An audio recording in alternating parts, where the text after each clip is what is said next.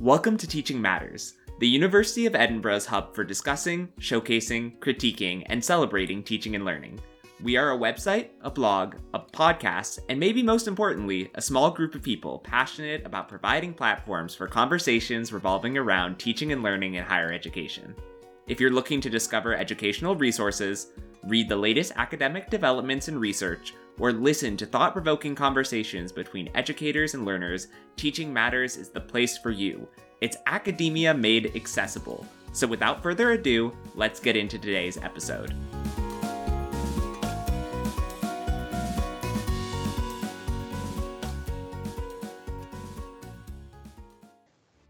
Welcome to the Edinburgh University Students' Association Teaching Awards podcast series, working with the Institute for Academic Development's Hybrid Learning Exchange to celebrate those who have been nominated and shortlisted for this year's awards. In spite of the challenging and ever-changing academic year we've had, both through adapting learning approaches and keeping students engaged and motivated, over 1,300 different staff were nominated in over 2,800 nominations, making it the biggest since 2012. We will be speaking to staff from across the university, from professional services and support staff, student tutors and academics from a range of schools and departments. With the awards this year, we want to recognise the commitment demonstrated by all our nominees, many of whom have continued to provide an excellent standard of teaching and student support in challenging personal and professional circumstances. Some have been based here in Edinburgh, many have been scattered across the globe. Many have had cats, dogs and other pets feature in the background of their teaching. Many had to try new and innovative ways to apply their practice to an online setting. All had to deal with wavering internet connections and clashing time zones, fostering a sense of community in their students and developing their approach week by week. In this series, we hope to explore the experiences of some that have been shortlisted, to discuss their experiences of this year, the impact of the awards to them, and how their role in the university has developed this year. Hello everybody and welcome to this recording for the Teaching Awards podcast. My name is Grace Lavender.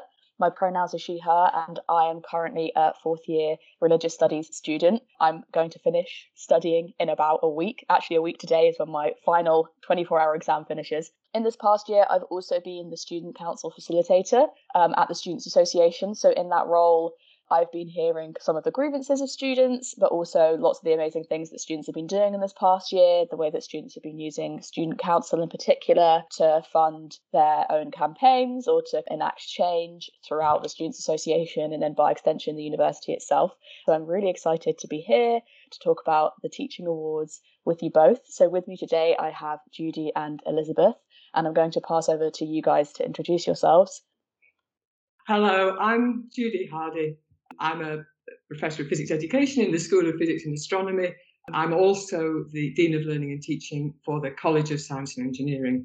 I was nominated for Personal Tutor of the Year.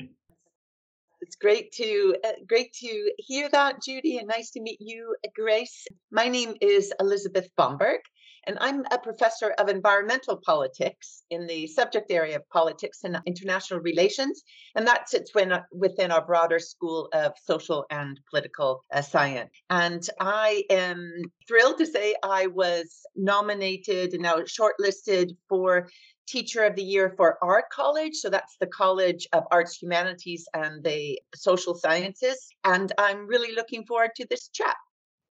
Great, thank you so much for those introductions. So we're going to kick right off with our first question, which is very broad, so it's a good little warm-up. What do the Teaching Awards mean to you?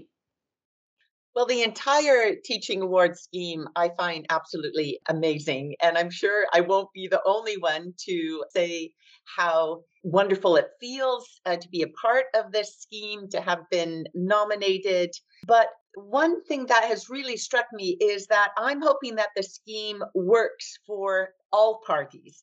In other words, I could rhapsodize about how much it means to me to be nominated by these students. But I'm also hoping that it means quite a lot to the students themselves.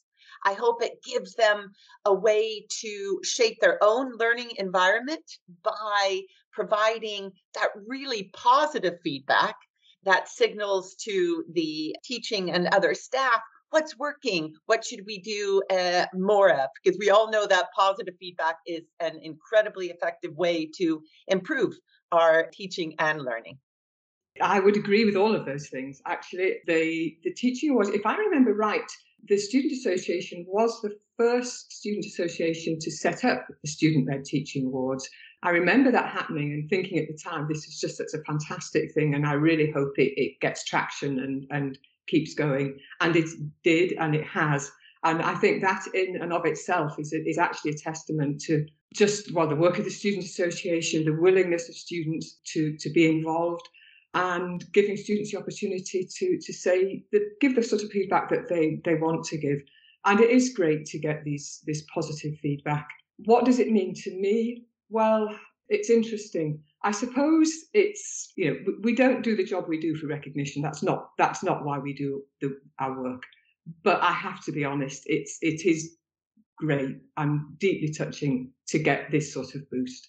So, yeah, that's what it means to me personally. But I do know that staff really value the teaching awards. I hope students do. I can't pretend to speak for students, but from what staff say to me and from what students say to me, I know they are really valued, and I think that's fantastic. Can I butt in an incredibly selfish way? When these awards started, I think it was way back in 2008 or 9, I was also fortunate enough to be nominated at that very first ceremony. And what I remember was that because Edinburgh and USA was the first to do this, or amongst the first in the UK, I remember the national press coverage. And now, thanks to USA, thanks to you guys, there's a whole slew of other universities who have taken this idea on, the idea of positive feedback and that recognition. So well done to USA. Yeah, no, 100%. And that's really nice to hear, especially as somebody, I've worked for USA kind of throughout my time at university at student council. And then before then, I used to work at Big Cheese. So all the kind of different elements of USA. So it's definitely really nice to hear. So thank you for those answers. We've got our next question, which is, why do you think you were nominated? And I know that can sometimes be a bit of a tricky one to answer, or at least I think I would find that tricky to answer. But don't feel that you have to be embarrassed. Feel free that you can sort of back yourself up. The truth of the matter is, I don't know at some level. I was deeply touched to be nominated. I hope and have always hoped as I do a good job as a personal tutor. I've not heard things to the contrary, generally speaking, so I guess it's a vindication of that. But I suppose maybe one reason is, times have been hard for everybody, actually. Times have been difficult. We've all had a lot of negotiation, adaptation to do. And I suppose when times are like that, if you have somebody who's available to you, who is just that person who you can go to, which is actually what if you ask me what I wanted to be as a personal tutor, it's that person. Someone that that you feel you can trust, that you can go to. And I think perhaps it can be helpful. It's helpful always, I think, but particularly in times when everyone's stability is sort of shifting around them. So maybe it's that. Judy, it sounds already, I can hear that you clearly care a lot about your students and want to do right by them. So I imagine that's a big part of the reason you were nominated. And especially this year, the idea of a personal tutor reaching out in a proactive way to just check on wherever you are in the world. Let me know if you need our help. Did you find that? Yeah. Well, interesting. So yes, but I suppose we're getting slightly off topic here. But did I change the way I approached things this year? Actually, no, not really. Other than moving online, what I have tried to do is keep very much business as usual, because I think the more stability you can give, the better. Well, actually, a lot of it is know your students, to be honest. Mm-hmm. And we're all individuals, and some people would want that. Not everybody would. So I think it is a part of it. But I personally think also there's a lot to do with building a relationship. And then I think it becomes much easier to just make the connections when they're needed without being overly intrusive. That's not something that anybody wants to be, but always, hopefully being there at the right time, I suppose. Well, this idea of building connections, I think that might be relevant to my answer as well as why I was nominated. I think that I'm very, very fortunate, part because my students are themselves incredibly engaged and enthusiastic. I teach environmental politics. So these are students who take an active interest in what is going on and learning more about it, as do students more generally, I'm sure. But the more I was able to nurture that, the more I was able to let the students know that, look, we are on this journey together. We want to ensure that you are getting the most out of your learning experience here.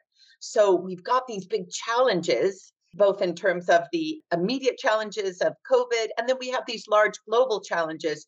How can we collectively, how can we connect to learn more about this and to work together to think about solutions and ways forward? So I'm hoping that engagement and that sense of connection and that sense of enthusiasm as well, I'm hoping maybe that rubbed off and they felt that they could play a very specific role in terms of encouraging that kind of connection by perhaps nominating someone they thought was doing a good job in those areas. Maybe. Yeah, no, great. And I think both of you making very good points that definitely were resonating with me as a student. And that kind of leads quite nicely on into our next question, or at least aspects of what we've been talking about there lead into our next question, which is, what does your nomination mean to you and how might this inform your approach next academic year? Because I know, Judy, you mentioned that actually a lot of what you've been doing this year is maintaining stability, trying to, what's the word? Captain the ship on steady waters, sort of. So yeah, I'll repeat that question. What does your nomination mean to you and how might this inform your approach next academic year? Well, the nomination, like the whole scheme, means an awful lot to me, as it does others for the reasons we've discussed. But in terms of how it might shape my approach in future years, I have been really struck by some of the themes that emerge from the nominations, both this year but throughout the years. And in fact, I know that YouSA a few years ago collected from the whole slew of nominations, YouSA itself collected in a really useful booklet a synopsis of some of these themes. So the themes that have struck me and that I take forward to inform, or will take forward to inform my teaching, are something that we've already touched upon, that sense of connectivity. Students want to know that they're not just being lectured and they're not being taught at, that they want to know that they are part of a learning experience that we are conducting together. So I take that forward in the way I design my courses and the way I deliver them. The other theme that came forward this year from the nominations was a sense of an engagement, even when normal engagement wasn't possible. So we can maybe talk about this later, but a lot of the students highlighted what they appreciated about my move to online learning and how I still tried to keep that sense of connectivity and engagement and excitement, even though we couldn't see each other face to face. So that's probably what I'll take forward, even if we are able to go back to a more traditional face to face. There's a lot I've learned for sure. So for me, what does the nomination mean to me? Well, as I say, it is a boost, that's for sure. But it also, I suppose, tells me that the work that I do as a personal tutor, and actually I would extend that to personal tutors, is important and is meaningful and is something that is valued by students. Personal tutoring in that sense is quite interesting. We don't have end of year feedback. We don't have mid-semester feedback. We don't have these very direct ways, actually, that you can get of gathering feedback on your teaching, and we all do, and we all look at that very carefully. Often when things are going well, you don't hear very much, and that's good, because if things are going well and you're just having sort of chats about academic things and what courses people might be doing and how it's going and careers and things like that, which is it's interesting and useful, and I always like to know what's happening. But it's good to know that you can, I suppose, help students and help students help themselves, actually, because in fact, students are just so remarkable and resilient and can achieve so much. And very often what's needed is just that reassurance and that encouragement, along with actually the practical help of navigating a big university, navigating sometimes some complex systems. I think that's so it's that combination. How will it inform what I do next year? I suppose personal tutoring is a role I have a lot of enthusiasm for anyway. I see it as something that's really important to me, and it's given me that renewed boost and enthusiasm to continue doing that. Great. No, two great answers. Definitely really lovely to hear. So thank you for those. So the next question that we have is something that honestly yesterday the staff kind of struggled with, which I was quite surprised by, because what kind of came out of this question, which is, I shall say the question, what does a typical day look like in your role, and how has this changed with remote learning and teaching? What really came out of our discussions yesterday was that for a lot of people, there is no typical day anymore. Lots of the things that usually were used to kind of demarcate time have kind of been taken away. So, for example, getting to the office at this time or going to your lecture at this time in person. But I would be interested to see if you both have had a similar experience where kind of your days are all quite jumbled and you're doing different things, or if you have managed to kind of get back to some kind of semblance of structure and every day being sort of the same. So, Judy, I'll ask you first. What does a typical day look like in your role, and how has this changed with remote learning and teaching? Oh, well, there is no typical day. There never has been a typical day, actually. And it's much more seasonal in my role as an academic. In my teaching this year, although, in semester one, I was doing some in-person teaching. So I was in KB and doing my teaching there, as well as online. In semester two, it was all online. But what I did, and what not all, but many staff in my school did, is all my teaching was synchronous. So I was doing synchronous online lectures, which actually worked surprisingly well. And yes, they were 9 o'clock. And yes, some of them were 9 o'clock on a Monday morning. But it gave structure. It gave structure for me, for students, and also actually gave much more interactivity, which is really what we're after. So in that sense, I suppose things were not so dissimilar. However, yes, you're right. I used to cycle to work every morning, and that was fantastic. I loved it. And in fact, somewhat embarrassingly now, I have to admit, I now cycle to work and then I cycle back home again, because I need to get that bit in the fresh air in the morning just to clear my head and get myself settled for the day. So I create my own routines. A typical day for me actually often is now sat in front of Zoom or Teams or Collaborate, doing whatever it is I'm doing. It almost certainly involves me sitting in front of a computer, talking to people in just the same way as we're doing now. So that's the big change. Plus, as I say, the commute, which is, well, I'd go and say from the kitchen to here, but in the morning it's via a cycle there and back again. That's excellent, Judy. And it's so interesting that you have named something that I miss almost as much as seeing the students face to face. And one of the things I miss the absolute most is my daily cycle to campus. And I never realized how important that was. It's not a long cycle. I'm not super fit that way.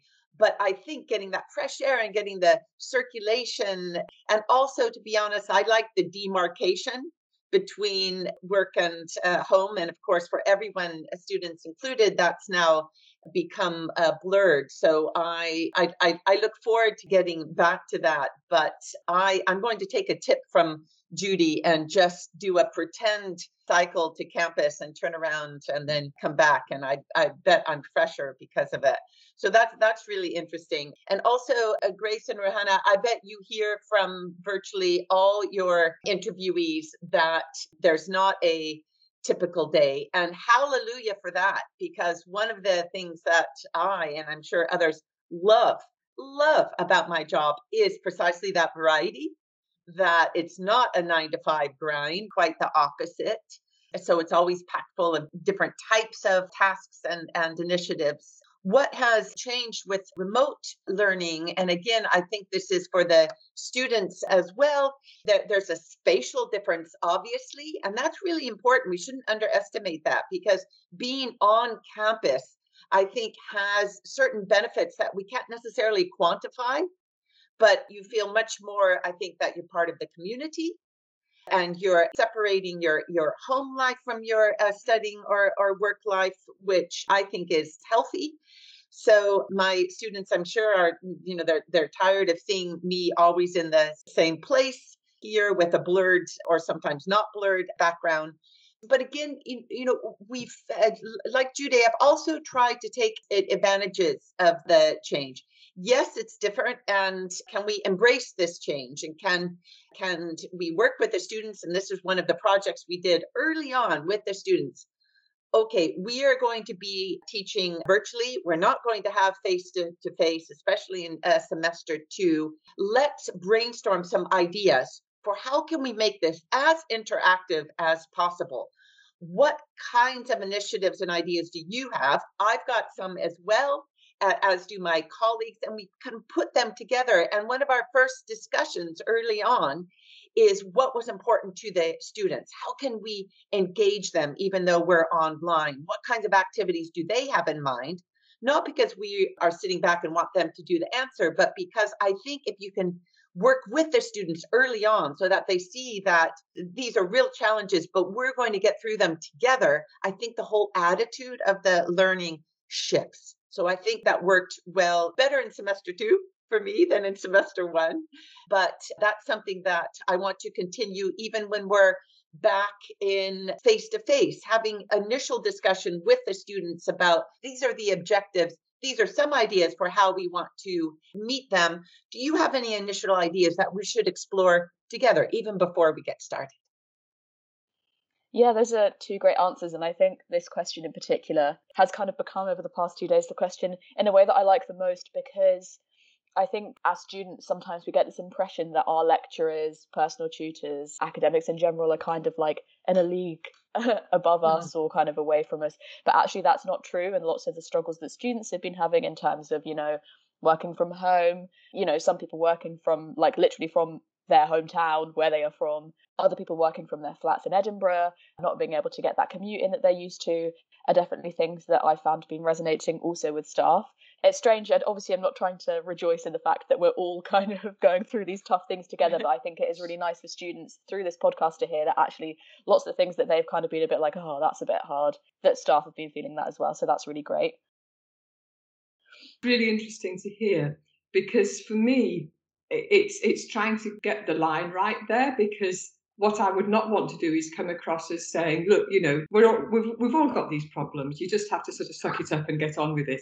But on the other hand, perhaps you're right, perhaps a bit more openness about the fact that, yeah, we all get Zoom fatigue, and it does get a bit much after a day of 11 meetings or however many lectures and tutorials and so on people have had. So it's interesting actually to hear that.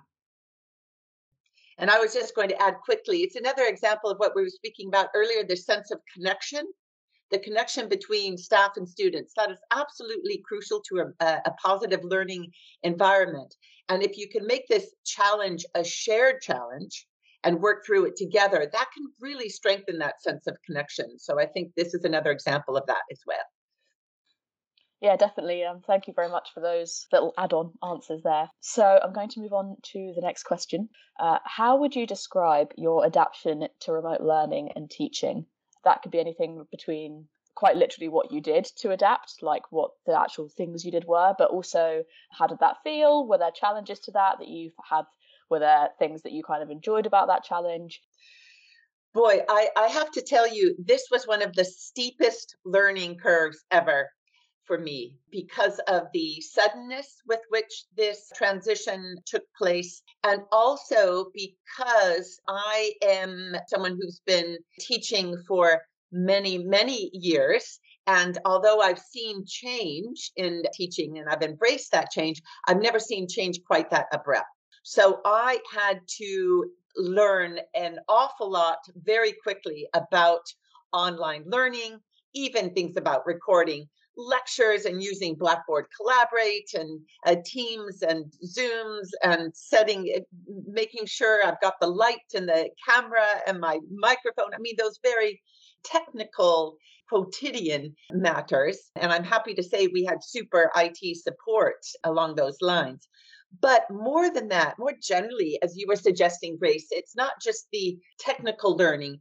It also forced me and forced us and the students to think quite differently about our teaching and learning experience. So not just trying to replicate what we do on an online forum, but rather thinking, okay, how can we actually seize the opportunities of moving online and make more use of those opportunities that online teaching brings. So what I did with my students is we worked together. It was one of their assignments to create together a video as one of the answers to one of our seminar tutorial questions. They would work together had to be an interactive video.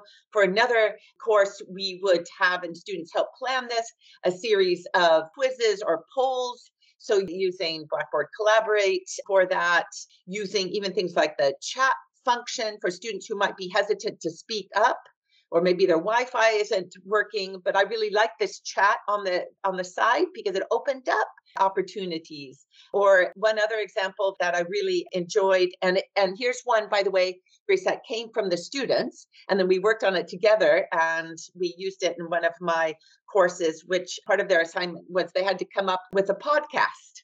Their own working teams, a podcast on that. It was around the politics of climate change in this case.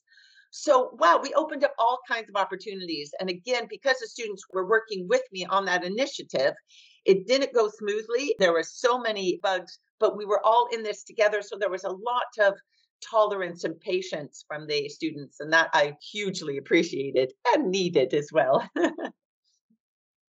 Okay, so for me, I mean, I could talk about the various technical things and so on, but that's probably a sort of niche interest really as to how we translate from writing on chalkboards into doing the online equivalents and so on.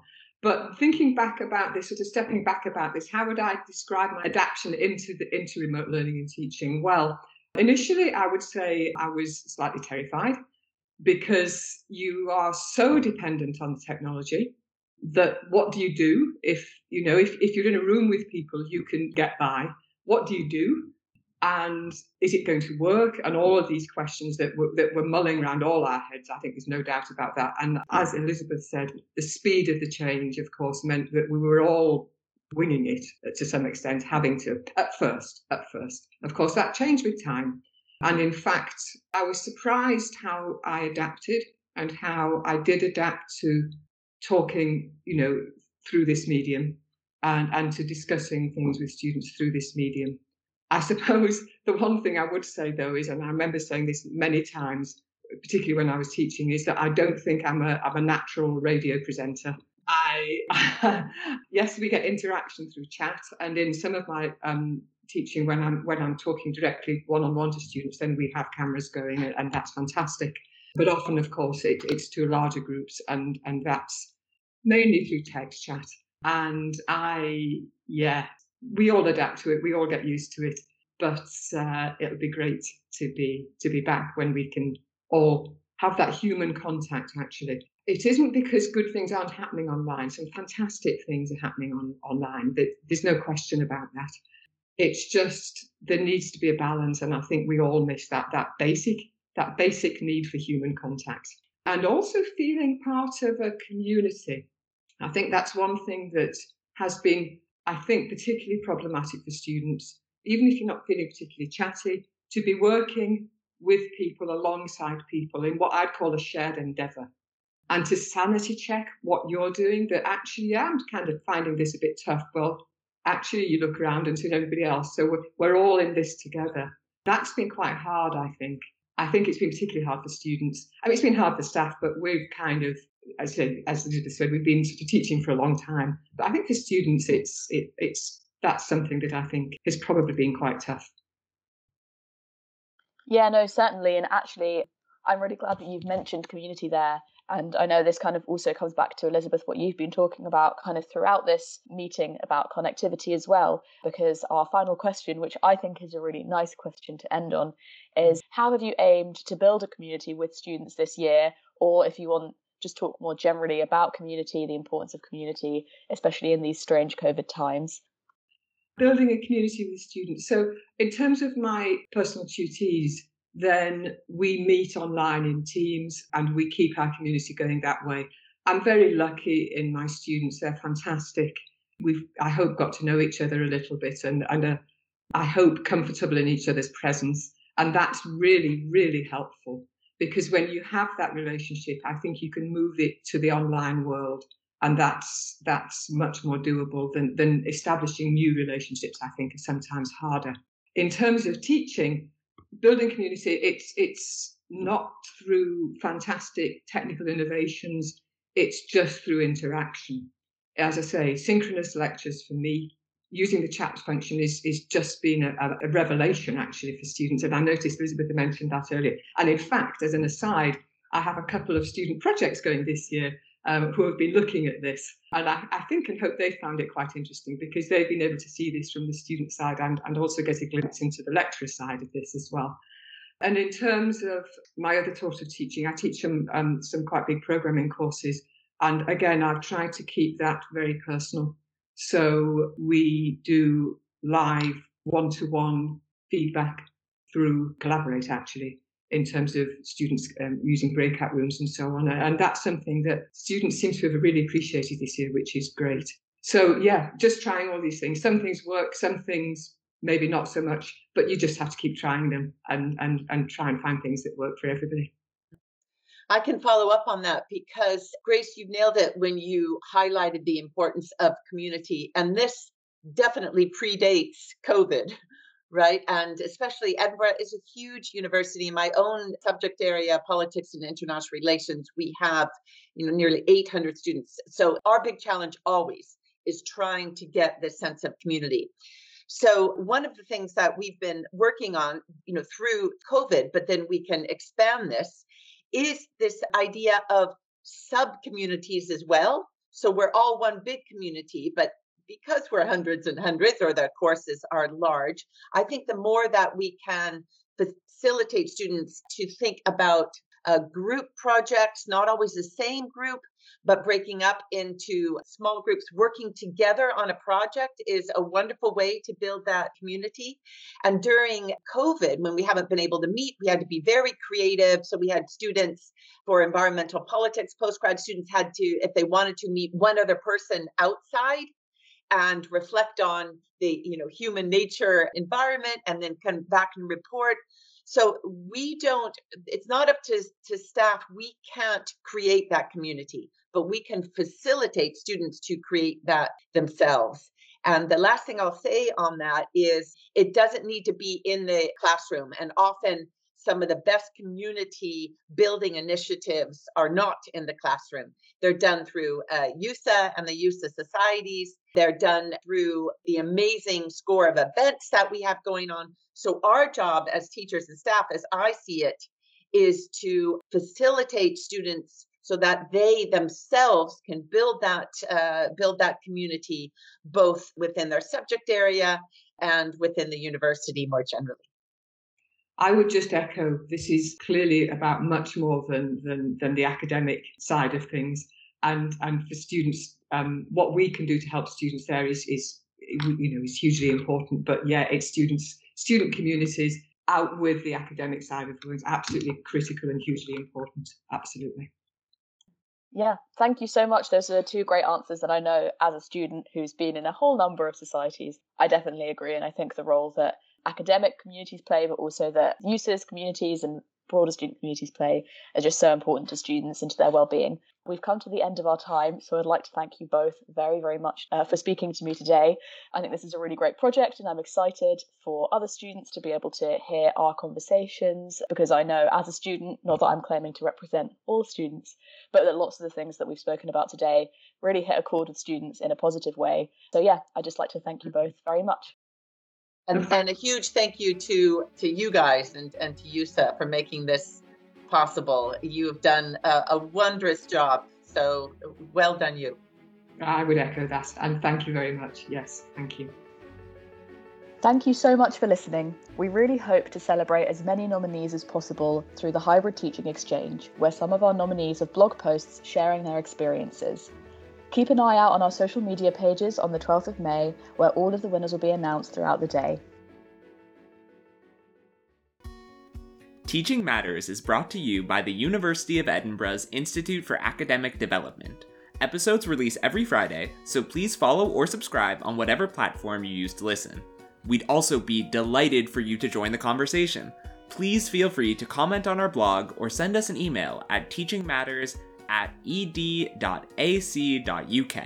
Music for today's show was provided by Toon Sounds. Until next time, stay curious.